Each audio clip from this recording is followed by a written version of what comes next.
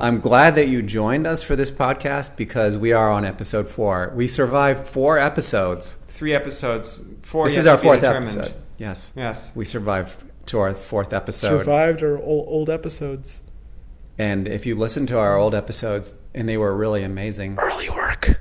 They were a little bit early work. Okay, anyway. Yeah. This is the first week where we haven't been just hotel hopping like crazy around Cape Town, and we finally have stayed in one place, and we've been in a VRBO rental.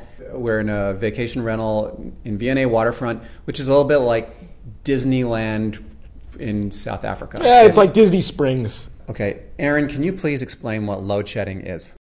There unfortunately isn't enough power to go around. For certain parts of the day, the power is going to go out. So basically we're talking about rolling blackouts in certain areas. Yeah, and we're right now at something called stage 4, which means that we have load shedding happening twice or even 3 times a day. Last night we had load shedding that happened at between, I think, 2 a.m. and 4 a.m. or 5 a.m. And Aiden, you've had some load shedding experiences too, where the power's not there and you can't get any work done.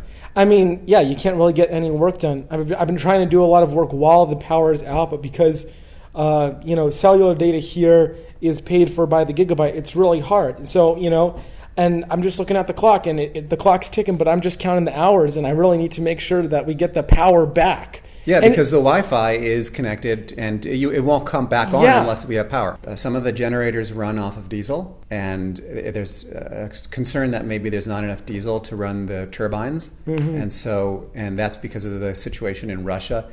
People are being very careful about blaming Russia for everything, but this conflict in Russia is definitely contributing to it. It didn't start until Russia invaded Ukraine, the load shedding, the really intense load shedding that we're now seeing. Yeah, and they're right now, the thing is, South Africa, they don't really want to blame it on Russia because they have a lot of their oil coming in from Russia, so they just tell the public, it's because we have an old system.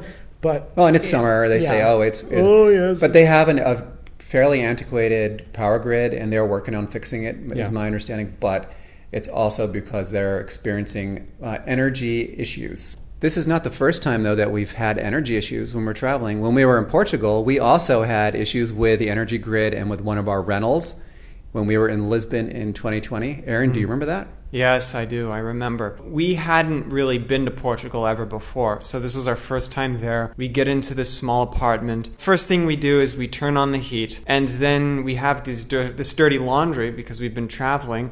So we turn on the washing machine, and it's all out. Yeah, and then it mildews. The circuits are designed to break when you're using too much power. Exactly. And it's considered even rude to use too much. No, in the United States, we take unlimited power almost for granted. Like we want to be able to plug every outlet in the house in and run it and have it work. And you can't do that. In our apartment rental in Lisbon, we couldn't do that.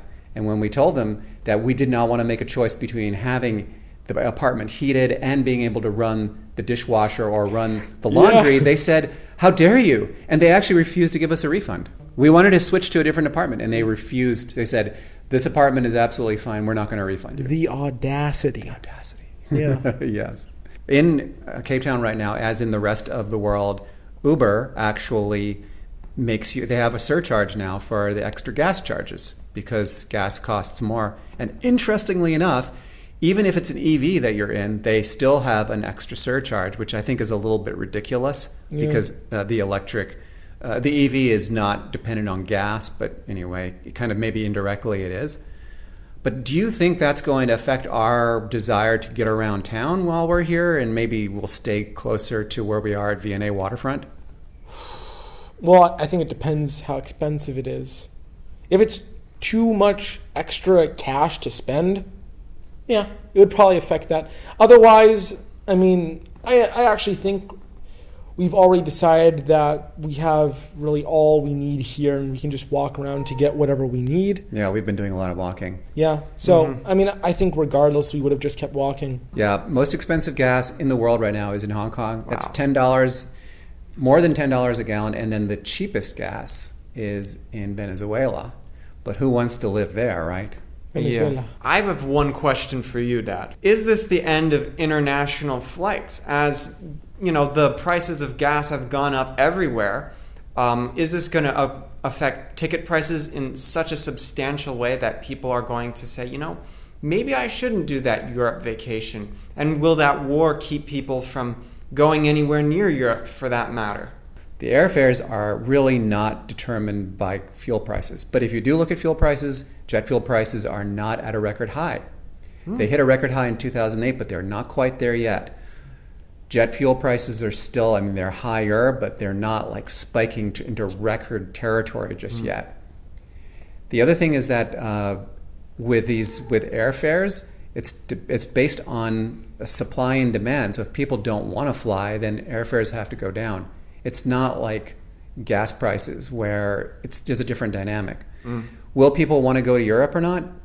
I think that we already are experiencing lower demand for trips to Europe and flights to Europe.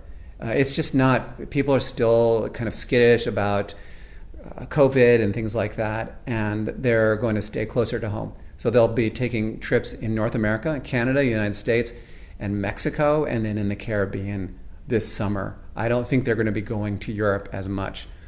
I think that next summer might be the trip I think next summer might be the summer for everyone to take their trips to Europe and Asia and places like that. So I don't know. I mean, the whole energy situation is not too terribly clear. We'll just have to see. All right, this is Aaron here. I want to do a bonus round, talking about power and electricity. Let's talk about plugs. Because, yeah. Power. There is a difference. Anywhere you go, you're going to find different plugs. But we found one plug that we weren't able to find anywhere else in the world here in South Africa. It is an antiquated British plug, and they still use it here a lot. Three prongs. There's no adapter that will adapt from that 3-prong to the American plug or to the European plug that we have. It's very difficult to get those things to mix and match. Yeah, it is. And also it's single use. You can only use it in South Africa, really, since no one else uses this plug, which makes it very difficult. So if you ever go to South Africa, remember you're going to have to buy some transformers. That is one of the worst things about this country. I'm told that they're working on doing the plugs over. So some of the newer homes will have the European plugs too. But the worst part about this whole thing is it's not even just an issue for the people coming over to the country. It's actually an issue for the locals, because the locals, when they buy a plug for their phone, it's going to come with the European plug. It's not going to come with that big 3-prong thing. If you buy any product here, it doesn't come with that plug. So everyone, not just the tourists coming in from Europe, but the locals too, need to buy transformers for these wall plugs that were made in like the 1960s, 1970s. When you know what, we have actually purchased a universal adapter, and I thought the universal adapter would work in South Africa. It does not. Nope. I guess it wasn't that universal. No, not that universal. No one can be that universal. I mean, just look at the prongs. So you have to really ask some specific questions before you go to a destination about plugs. Because if you guess wrong, you could end up very easily checking into a hotel, trying to plug your shaver in, or your phone or your computer, and not being able to plug it in, and then you don't have any juice. The next day, your phone is dead. We're at the end of our podcast. This week's question for you is the American road trip dead? Yes or no? If you want to leave a comment, please do. You know where it is. Just scroll down and click on the comment section, and we will see you next week. Thanks. Yeah. Thank you for listening. Bye. Goodbye. Ciao. Ciao.